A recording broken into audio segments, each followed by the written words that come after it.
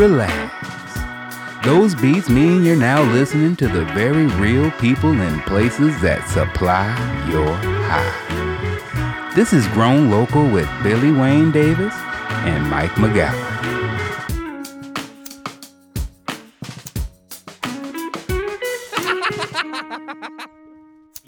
Mike and I fell in love with this place. David did as well. And we started talking about how we can give back. And we were like, let's just do what we do at the Mateel Center and try to raise as much money as possible. And this is the first year. We want to come back next year and do it bigger. So we'll just start planning that now. Guys, thank you so much. Enjoy the panel. Guys, please welcome David from Great Moments in Weed History, and I'll let him introduce the panel, and I'm going to go shut up until I'm going to be funny later.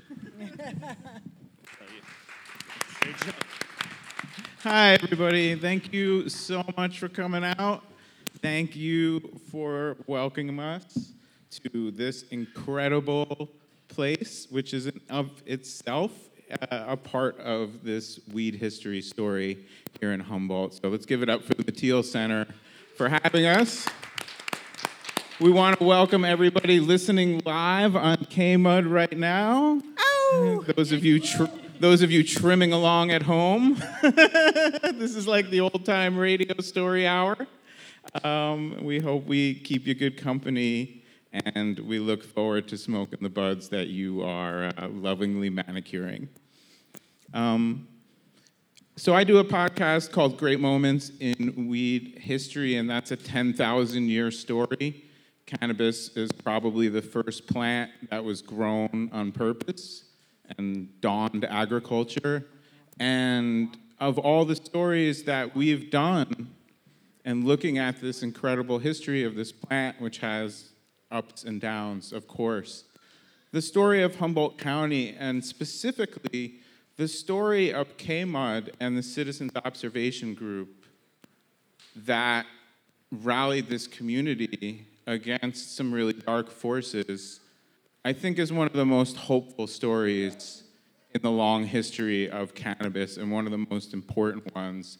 And I really wanted to honor some of the people and this institution, KMUD, that played that role and that really changed the trajectory of this story. When people are treated as outlaws and as criminals, and when people are marginalized, I don't have to tell anybody here the hard and terrible parts about that, but there are some beautiful parts of that, which is mutual support, which is bringing a community together, which is learning how to take care of each other. And, as a visitor here, somebody who's written a lot about this plant, there's nowhere that does it like Humboldt County. And we thank you and we honor you. And I would just like to kick it to this esteemed panel who's going to talk a little bit about that history and start with introducing themselves. And we'll start with Agnes. And you are an original part of that Citizens Observation Group. So maybe you can talk about how that started and why that started and what that brought into your life. I'm Agnes Potok, and I'm with KMUD. I do 2 shows on KMUD, and I've lived in this community over 40 years now. And it became really obvious that we were living in a police state for growing marijuana. And a group of us that had been activists before that, just trying to stop Diablo Canyon nuclear power plant or stopping the spraying or what, we had that in us, and we knew we had to stop what was going on. So a few of us got together, and we decided we were going to follow where camp was.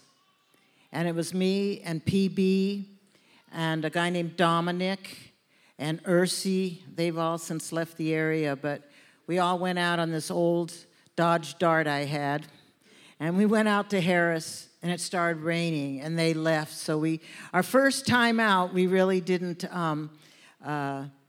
get to experience what they were doing, but we immediately knew that we had to do something. And even though we didn't have the radio yet, and we didn't have, internet or anything, we just posted signs everywhere in town, word of mouth.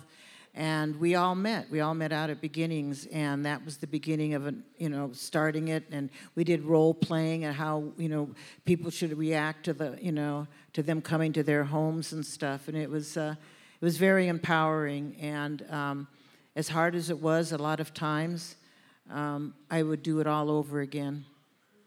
Even though there's a lot of real fancy dispensaries in the big cities. Like if you ever go to a real fancy wine tasting, that's how the dispensary lounges are now. And they don't have a clue of what we went through in this community. And it was hellacious. And I think anyone that's sitting here and lived through it knows exactly what I'm talking about. And, there's humor in a lot of it because people did try to play jokes with them and stuff. And we'll share more stories about that. But that was... how I came here as an activist, and I immediately got involved because the first time the helicopters came was a double Huey right out of Vietnam. I was living on the Mateel River, and I had an open outhouse, and I was sitting in the outhouse when I heard a helicopter, and I had nowhere to go, and he literally hovered over me. I could see right in the guy's face, and I just sat there like this, and when he finally left, I just felt like I'd just been psychologically raped, and I knew we had to stop it. And this is just, is this on? That's an incredibly unique situation. People have been getting messed with, and I choose that word carefully because we're on KMUD for a long time. But this is the place where people came together to stand up for this plant, to stand up for what's right. And we're standing in this testament to not just the bad stuff that this community fought against, but the beautiful alternative culture that was built as a part of it. And for our next esteemed panelist, Sunshine, you were a part of this story, but in a different way and at a different time in your life, and have a unique relationship to Agnes. So tell us about that. Well, this is my mom here. And I do think I remember that first COG meeting at the Garberville Library. I thought it was the Beginnings. I can't remember, but I almost think it was at the library. It was kind of interesting. I don't know, but it was and then... Yeah, that first time you went out, they're driving back roads. They don't have no four-wheel drive. They're in a freaking Dodge Dart, driving around with their cameras. Yeah. So, and it felt like terrorism. Really, it began with more and more stories of young families with young kids, and it was just one story after another, and families taking their kids and hiding under logs. Well, there's cops just ramaging through all their stuff and all their houses, and it just felt really violent. And I think that was what really got my mom and the adults to want to form the Citizens Observation Group and start following and also coming up with a protocol on how to deal with cops and how to talk to them. So. Yeah. And can you give us a sense of where this has gone since then?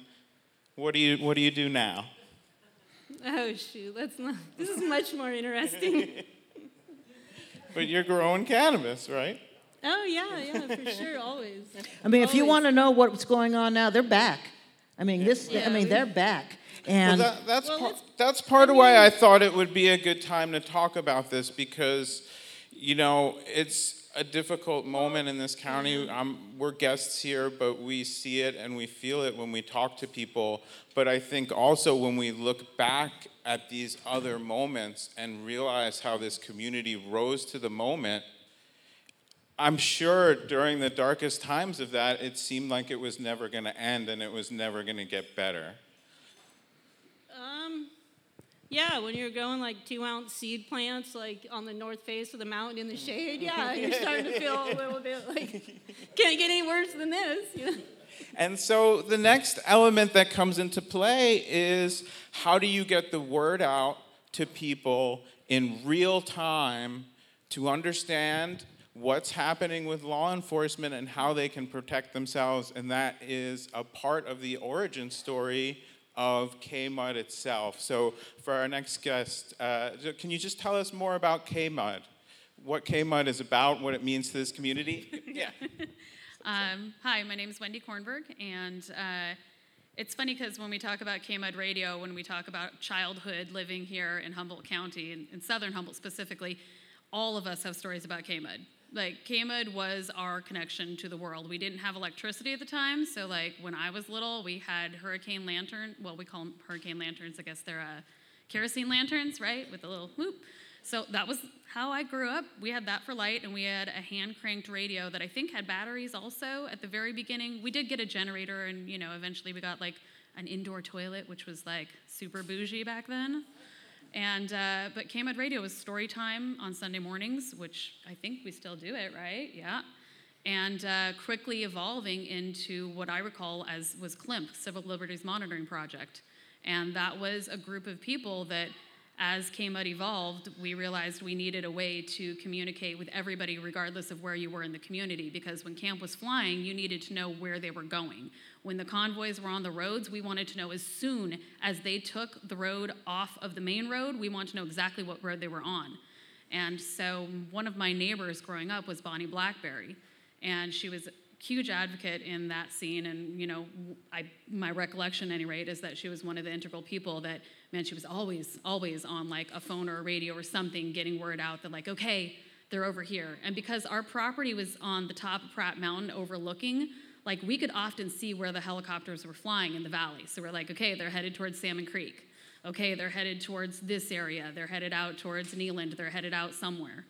And it was a really integral part on how people were able to evade camp as well as they were. If you knew they were headed your direction, everybody figured it out. As soon as they took one of those back roads, it was like you had people at the bottom of the road that would cut a tree down to slow them down so everybody else could get out to their patches and like harvest as fast as they could and drag it out into the woods in a tarp. We called it burrito weed. You'd wrap it up like a burrito, stick it under something, and hope that it was still there when you came back. And it was really one of the ways we kind of came together as a community was through this radio station. And I'm super honored and blessed that it still exists. It still happens. We still have reports. We still, we're still here, still rocking it.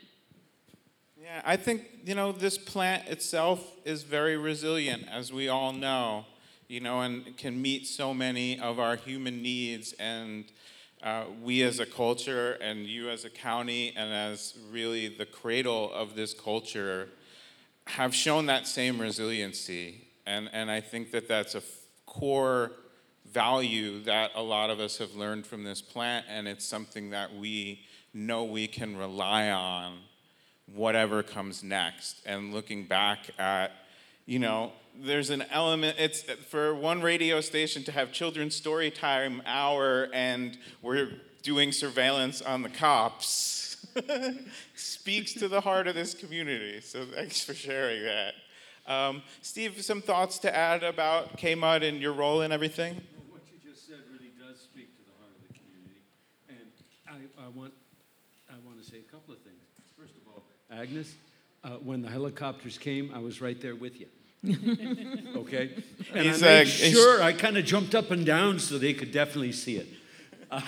That being the middle finger for our radio listeners. Yeah, that's right. And then your experience too, is I totally ID with it.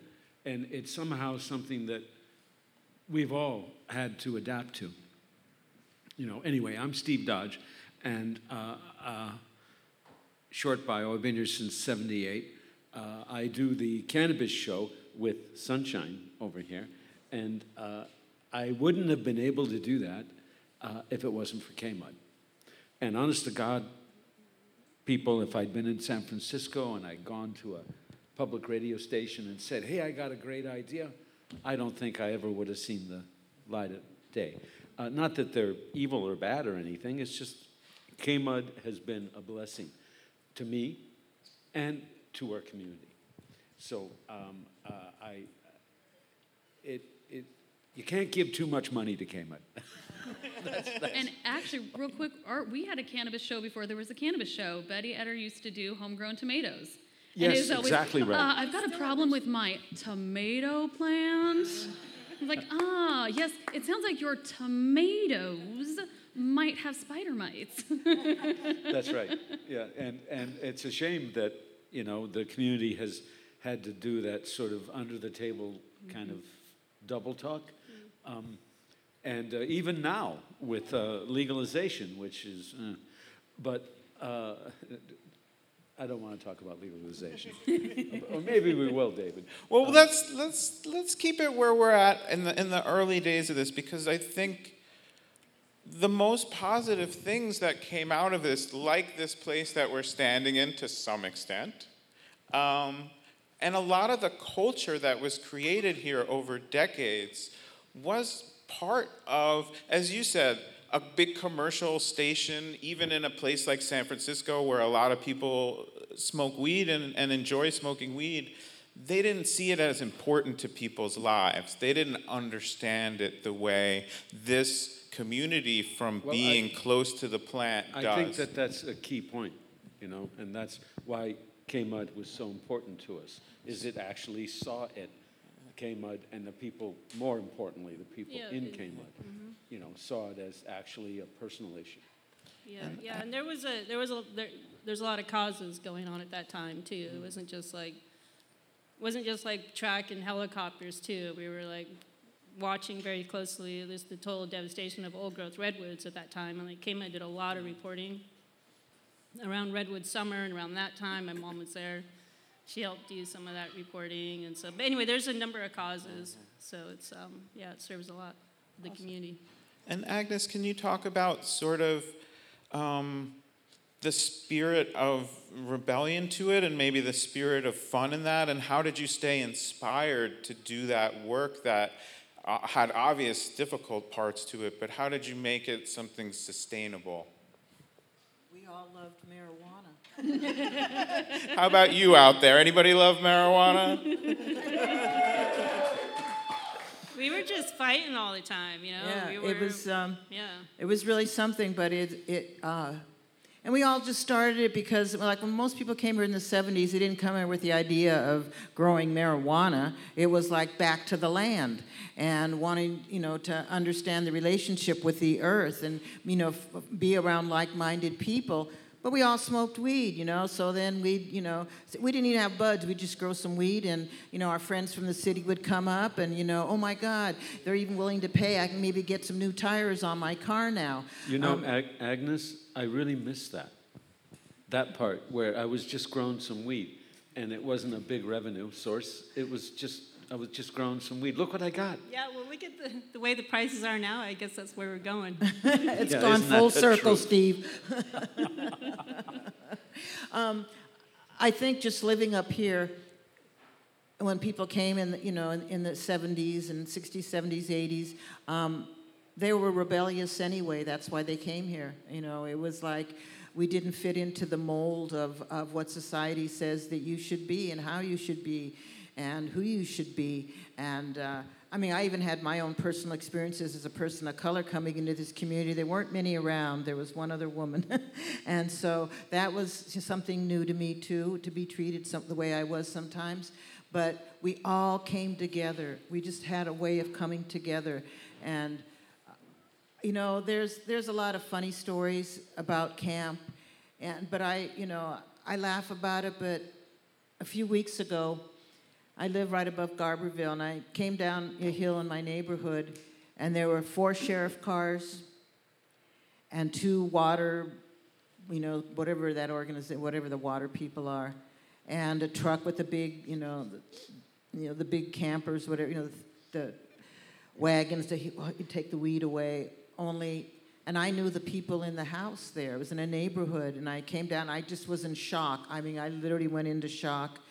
I turned the corner, and I started to go up the hill, and I just started crying. I just couldn't stop crying. It was a young family with a baby in the house, and I got to the top of the hill, and I called my husband and said, "You won't believe what's happening down the hill, honey." Called my son, who knew the people in the house, and they already all knew. I don't know how they know all that stuff, and then it turned out they got served a paper for some water fine in Trinity County. They could have just brought one person, knocked on the door, and gave them the paper. So to bring all that police presence, it was ludicrous. And then they went out to near Bloxburg, And they did the same thing to a young family, only they went to the wrong house and they pulled guns, and it was just, the same ones that I had seen. It was a little while after that. So it's, they're around, and they're using, excuses of you're using too much water, and whatever they can find, they're doing that. And it's because they want to get rid, I personally believe they want to get rid of the small farmers, and because America's corporations. That's what America is. And, they want the corporations. And I think, as Wendy called it earlier, Walmart weed. Actually, I have a different, I think they're kind of, sometimes I think they also target us because they think we're easy. And I think sometimes they're like, oh, these other people, they're going to be harder to deal with. We can, go after them or something, or it's just...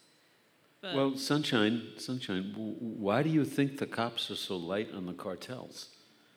The cartels are going to fire back, right? I mean, so that, and I don't have any evidence of that, but it seems obvious on the face. And all these hippies in the hills, well, you're not going to come out shooting. You got a baby on your hip. I mean... it's like you said, it's ludicrous. Yeah, I mean that is very true. I remember me and PB, and I believe it was Mokai, we went out with it was a television, PBS from the Bay Area, and they were doing a half-hour thing about they had heard about camp and they wanted to experience it. So we went in their cars with them, and they ended up in Spy Rock down in Mendocino County, but and they just did damage to this young family. And this woman was standing there, and they're interviewing her, and she's holding the baby. And I could just feel, she was trying to be really nice. And as soon as she stopped the interview, she looked at me, and I took her in my arms and held her for at least 5 minutes as she cried, because you just needed that human touch, because you do feel like you're psychologically being raped when the police come do that to you. And I just, it's a friggin' weed. Absolutely. Well, I think let's pivot from there to looking forward. I think, as an outsider, and not having lived through what anyone here has lived through, but having thought about a lot of this, having interviewed a lot of people as a journalist, I don't think there's any better place to have this fight for the soul of the plant than here.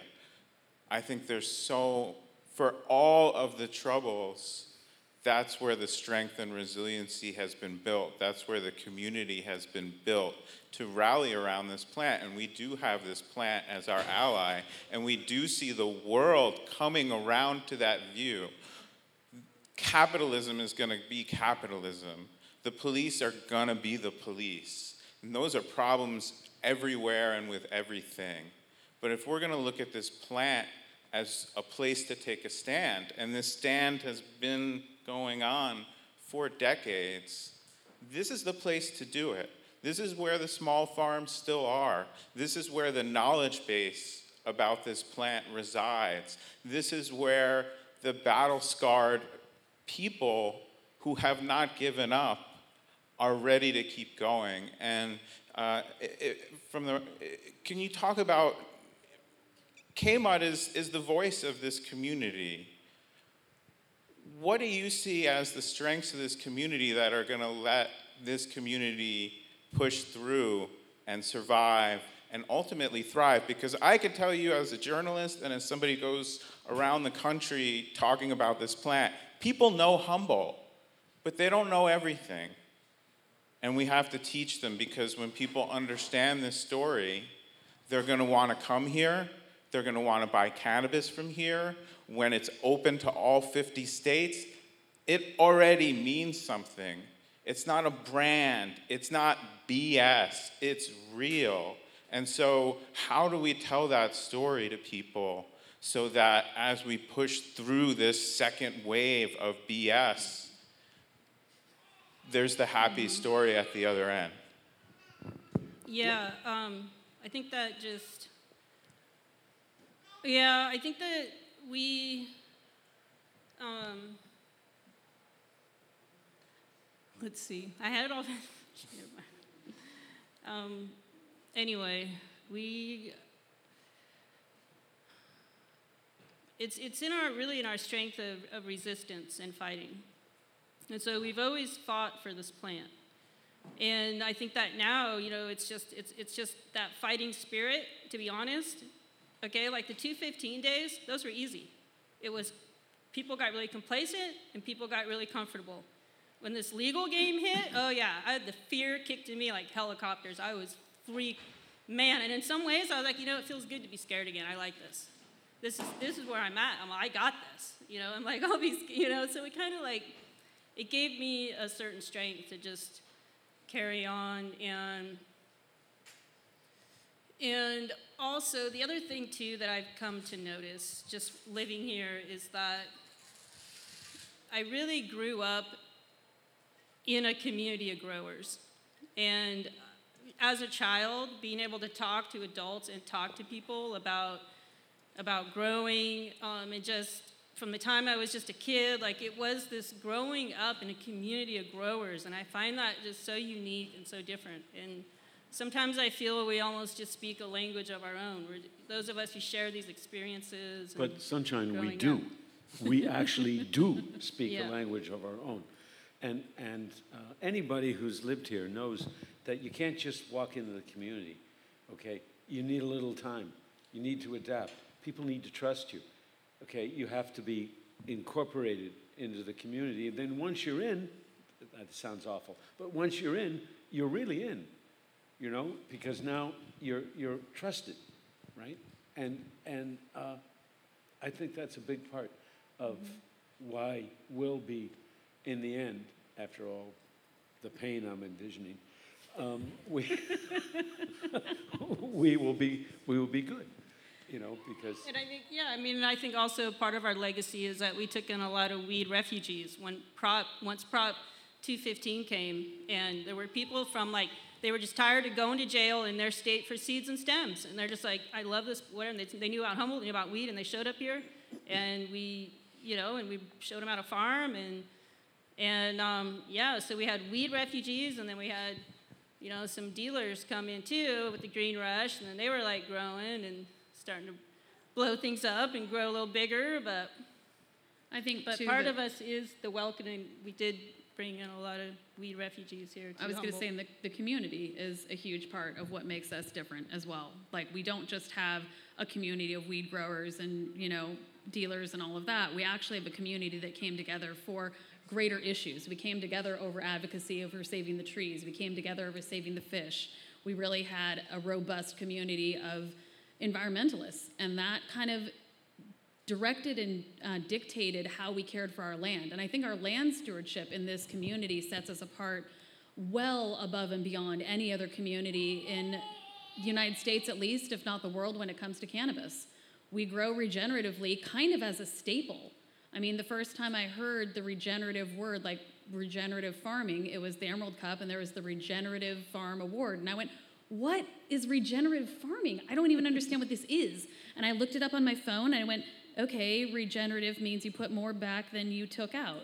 Well, duh, how else do we grow things? And I literally had to stop and think about the great cornfields, right, that were causing the runoff to go in and kill the Gulf. And I was like, oh yeah, commercial industrial agriculture. I totally forgot about that is the main way people grow things. And cannabis is, for me, huge in our community because it's an industry that's been here forever, and yet somehow it's evolving a new and an emerging industry. And so that gives us some real bones. There's a strong backbone of how to do things correctly that's already set. And we just got to have everybody else listen to us. So the more we talk, the more we get out. And part of this, it's interesting, you guys were bringing up the Water Board and CDFW and the DCC that came out and were tagging water lines. That actually was in my neighborhood as well. They went up my road, which has 5 people that live on it, and I'm the only one up there that grows any amount of weed. And it was the first time I missed the bus for school, so I had to take my oldest daughter to school in Weot. My youngest daughter was home alone, which I never do. And I got a call. I was actually listening to KMUD, and nothing was on the radio. I was like, oh, cool, I'm just taking my time going home. And my neighbor called and said, the caravan's headed up Shop Road. That's your road, isn't it? And I panicked. I cannot tell you, like, I'm literally shaking now thinking about it. The panic that set in, this was, like we said, what, a month ago, something like that? I instantly, in my head, was flashes of, I have too many plants. I don't have 6 personal use plants. I have like 18, and they're like in 1-gallon pots, and I never planted them, but that's too many, and my kids, they're home alone, and I'm gonna get there, and they're gonna all be up my road for some reason, I don't know why, and my child is gonna be, crying in the backseat of a cop car, and I'm gonna get locked up, and I was just like, whoa, my God. I was driving 80 miles down the road. I was calling my fiance in tears, just abject terror. And it's because our road wraps around to the road they were trying to get to. And if you GPS it in, it tries to take you up our private road. And I was like, we locked the gate, right? And he goes, no, I forgot to lock the gate. And I'm like, oh my God. And it was, that is still something that is so in our core, in our gut of this community. And that's why it was so hard for us to speak out, and why it's so hard to get those stories out there, because we are still living with that kind of fear every single day. So to get the story, how do we get the story out? We have to get over that. We have to get beyond that. We have to lean in our community and say, okay, my neighbor texted me, and then she kept in contact with me while I was driving, figuring it out. No, we just saw them on Bryceland Road. They must have left your road. You're probably okay. I think everything's fine. Just drive safely, slow down. You're going to be okay.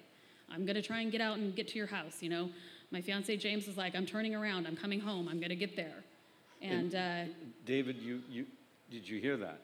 Because you're exactly right. That's what makes this particular area, this particular community so strong. Because I know it sounds, hippy-dippy, but we care about each other. We actually do, and I have to add that part. We actually do, and it's that sort of thing that, in the end, I sometimes get combative about these things. I'm thinking, go ahead, poke us, do it. Go ahead, poke us, and see what happens, okay?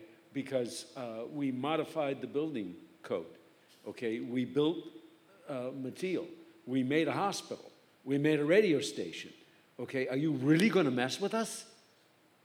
Okay? You got to poke a little bit, but then suddenly we're on it, right? And I know that sounds hopeful, and when I tell that to people who aren't from this area, they go, oh, sure, you old man. But, Well, I think that really nails the point of why I'm so inspired when I come up here without having blinders on. I'll admit, the first time I came to Humboldt County, I was like, it's just going to be the happiest place in the world with no problems, and weed everywhere, and la-di-da-da-di-da-da. You can only imagine what a kid from New Jersey thought.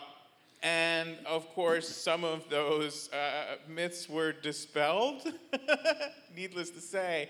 But I found something even more inspiring and even more real, which is a community that looks out for its own. And I just think when we look at communities struggling everywhere, okay, I'm not talking about anyone specific, but I think we can say Humboldt County is a net exporter of cannabis. I have no idea out what of you're this talking county, about. and maybe even a little made it out of the state over the years.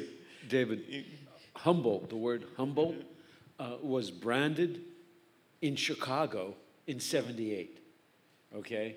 I was doing a big grow down in northern Mendo, and one of my guys, right, was from Chicago, and we were talking. And he said, oh, no, everyone knows about Humboldt, but no one can get it. Yep. So it ends up being legendary. And this was in '78. So for all the farmers out there, hold on to your brand, because your brand is Humboldt. Absolutely. And it's the real deal. Sorry, I didn't mean to cut you. Yeah, and I just want to say, Steve and I, we're the elders here. This is my daughter. And when you really do something that is right and truthful, like we did in the 70s and 80s, then your children get it. And what you have created will continue. I'm looking out here. This is KMUD out here, these young people out here. Here. They're from KMUD. And they're young. And they believe in what we believed in. And if you speak your truth, it'll follow. And I can leave this earth and know that KMUD's going to be just fine. Absolutely. Well, stick around for the end of the panel, at least. And just to finish that point, like, cannabis from this county went all over the place. And you know what? It healed people. It healed people's bodies. It healed people's minds. It changed. Without cannabis, we would not have ended the war on cannabis because nobody would have known what they were missing. And so many people who benefited from this plant did so because of the people here who grew it and shared it and spread it. And I think in the next phase for Humboldt, it's also going to be about exporting ideas and values that this community has learned sometimes the hard way, but that everyone needs to know. Like, I don't need to detail the problems that we're just facing as a planet and as a society, but when we look for hope, of course we have to look in places that have been through big problems. And just like the cannabis from Humboldt County had that healing effect, changed people's opinions about cannabis, changed people's hearts and minds. Maybe it saved your aunt's life because she was going through chemo. Maybe it changed you from, I always say weed's not the cure for being an a-hole. It's just a good place to start. It worked for me, and we have a pretty big a-hole problem in this country. And weed's a part of fixing it, but the values and the community that I see here when I visit and when I look at the history as somebody very interested in the history of this plant, as I said, going back 10,000 years, this isn't a page. This is a chapter in this plant's history. And when we think of everything beautiful this plant brings to us, I think it's worth fighting for. I'm so humbled and grateful to be here with people who fought that fought. And I know it's hard to hear, but you're winning. You haven't won. We haven't won. There's a lot of losses along the way to winning, but the trajectory is better. And the future is going to be bright if you can stick together, and I know that you can. And Agnes, I think, your words really put it best, that you see this generationally going, not just this plant, but these values and this culture. And so I want to thank you all for sharing the stage with me, for sharing your experiences with me, for coming out tonight. We're going to have coming up an excerpt from a film called Tending the Garden, which is about regenerative cannabis farming and, a new and a second and third generation people looking at new ways to grow this plant, to share this plant. So if anybody has some final thoughts on the bright future of cannabis in Humboldt County or anything we talked about, and then we'll be starting the film pretty soon after. Okay, great. I'll just keep it short. But my mom, thankfully, she taught me about two really important values that really carry through with me today. And one of them is spirituality. She's always been very spiritual with the plant from the time I was just a child and all the way through. And so it's so just having this, growing up with that experience, and then also coming, I was raised by activists, and then here I am looking like capitalism, like dead in the eye, and being like, what are you doing? This is cold, this is ruthless, this doesn't wait for anybody, this is not where you want to be going, it's like what you've been avoiding, and thinking about what I was going into and what my plan was, and what I realized, it's what's your relationship with money and wealth and businesses, and when I was growing up, my mom, she'd be like, Sunshine, you gotta fly under the radar, it was called. She's like, don't ever grow too much. You don't ever want to bring any heat in the neighborhood. You just want to keep it on the low, and she's always telling me this. And now I'm like, okay, now I'm gonna get a permit, I'm gonna scale up, I'm gonna grow all this weed. And then I'm like, what am I doing? And so I'm thinking about it. But anyway, what it came down to is that with my brand, I could continue my activism because we would grow to save redwoods. I was like, you can still do the same thing. You can create a brand, and that brand can go and save redwoods. You can keep, and not only that, you have your brand now to carry your message, because that was always one of the hardest parts with activism was how are you going to get your message out? And I was like, okay, I got this. And so that's what makes me feel good about, just moving into the future. Absolutely. Can I share a couple of stories? Please. Okay. So one is early, and one is later.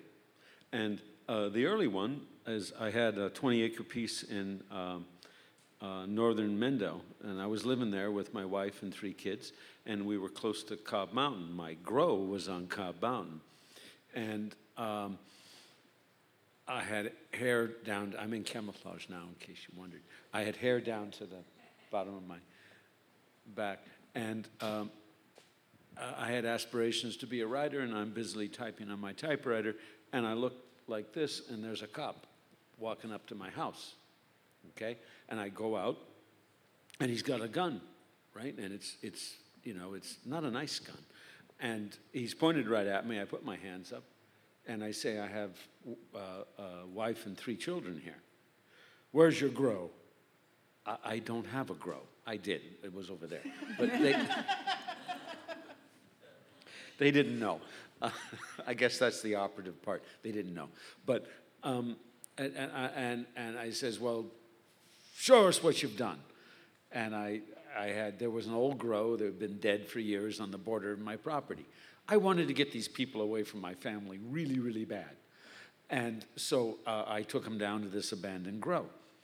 In the meantime, my wife is emptying the ashtrays, taking out the roaches, going around the house, making sure it's clean, because we assume that they're going to come in the house. They come back up, and that's exactly what they did. They came in the house without a warrant. And I knew about warrants and all that, but, I'm just a naive hippie. Later on, my son, he says he was so proud of me. And I thought, why were you proud of me? Because I wasn't doing anything. Well, it turned out we had a little cabin with a double-decker trailer next to it. And if you walked up the little stairs on the double-decker, there was a closet above the stairs, and there was 6 pounds in the closet. Plenty to get me busted. But I'd forgotten they were there. Guys, it's a real bad habit. But I forgot they were there. I have other stories about forgetting pot that was there, but you don't get to hear those. But anyway, and I finally got pissed off because they didn't have a goddamn warrant, and they were all over my house. And I got 3 kids, and finally I didn't know what was going to happen, but I put my hands up because they were going to go up the stairs into the bedrooms. And I said, you guys haven't got a warrant. You got to leave. Okay. That was the point where my kid thought I was like, Jesus Christ. But remember, I'd forgotten that the pot was right above my head while I stood on those steps. And the police left, right? And I got to keep the pot. But they got something too, because I had like 4 really just awful looking male plants off around the side over here, because they didn't come from me. They came from my neighbors. And they came and, of course, visited me. Bless their hearts. And they walked out with my 3 absolutely ugly males, right? And I remember the sheriff, as they were walking past with these things, he was fingering my pots. Okay, there were pots. I had a bunch of pots. There was never any pot in those pots, ever, not once. It was daisies or whatever the hell I was trying to do, So that's the old one. Now, here's a newer one. Not quite into legal time, but when a bust was coming, if most of you are familiar with this, they would come and do a surveillance. And they'd, like Agnes, with your finger up in the air, that's what I would do. As soon as I saw them surveilling me, it was like, how can it get worse? And I'd make sure they could see me. And they were actually coming for my neighbor the next day. And from my patio and my deck, I could see them busting my neighbor down in the creek. Now, that year, they decided to hire yahoos. It wasn't sheriffs. It was somebody they hired. And these people were just, they were dropping down on ropes, and they were hanging on to the nets, and they were doing all kinds of... If I was in charge of insurance and expenses, I would have been upset. But it doesn't matter. They were doing that, and they went down, and they took up pot from my neighbor, and they went down, and they took up pot, and I assume it was all gone. But I was next. And they came up to my grow, which was sort of down and below my house. But it was a really steep little hole, and they couldn't land the helicopter because it just turned out there were a bunch of dropped trees. I didn't drop them, but there they were with their stumps, and they couldn't land.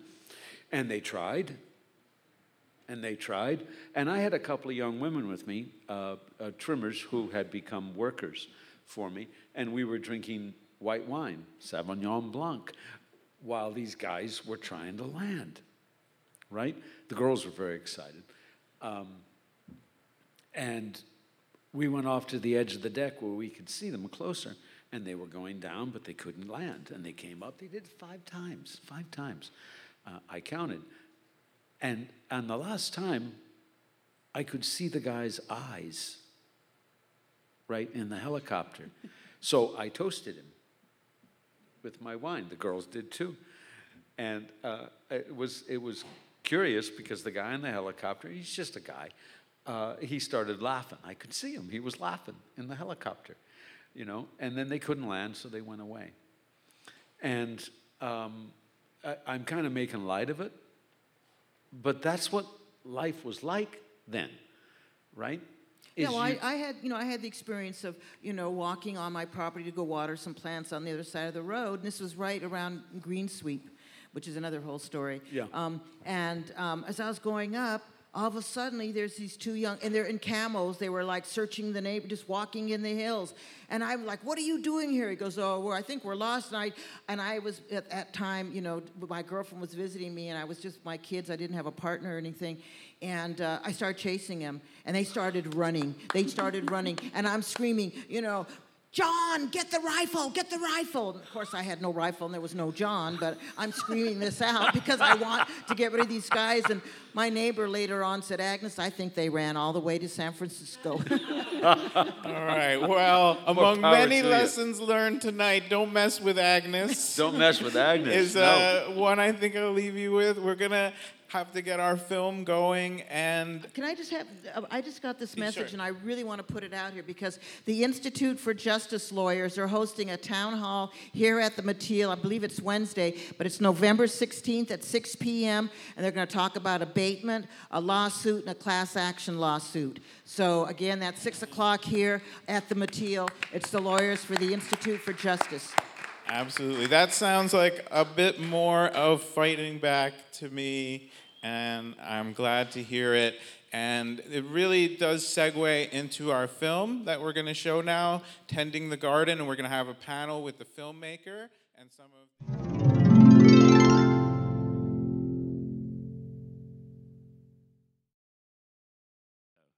We'll get it. I've got a joint from John Casale. What? Everyone knows you grow weed, John. I don't think that's a secret. I don't think I threw you under the bus on that. And if they don't, you need to get better at your job. I'm just saying. Make it loud. You can tell people now, you guys. I grow good weed. Wait, tell everyone. The weed is special here. I think it needs to be protected. I think you guys are rightfully upset with what's happening. But as someone that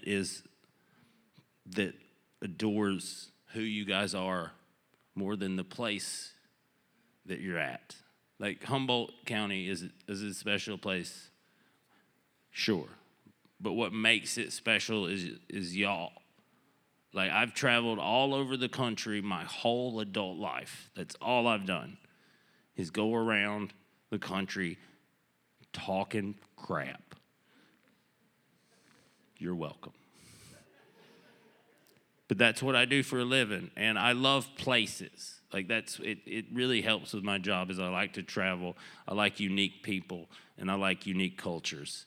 And our country doesn't have many unique places left. A lot of it is super homogenized, like agriculture, like everything else. It's like there's just a Bed Bath & Beyond and a Best Buy, and that's what most of this country has turned into. And people don't like it. Doesn't make people happy. But when I come here in like New Orleans and some places in Oregon, and like there are these bastions of culture and left. And you guys have it. And it's not because, the geography has a little bit to do with it, because you got to want it to get here. But once you get here, you don't want to leave. Like, I don't. If I didn't have a family and all that, I would have a hard time leaving every time. But I hear how angry you guys are. I heard it all night. But you're also incredible. And you're doing something incredible, and you're inspiring people. But, like, I don't know if you could see on that movie, like, how happy everyone was on their farms. Like, there's something that needs to be shown. That's why we started Grown Local, was because I realized there's a stigma about cannabis. It helps people. It helps everyone involved with it. If you put in what you put into that plant, it will give you back tenfold, honestly. I've seen it multiple times.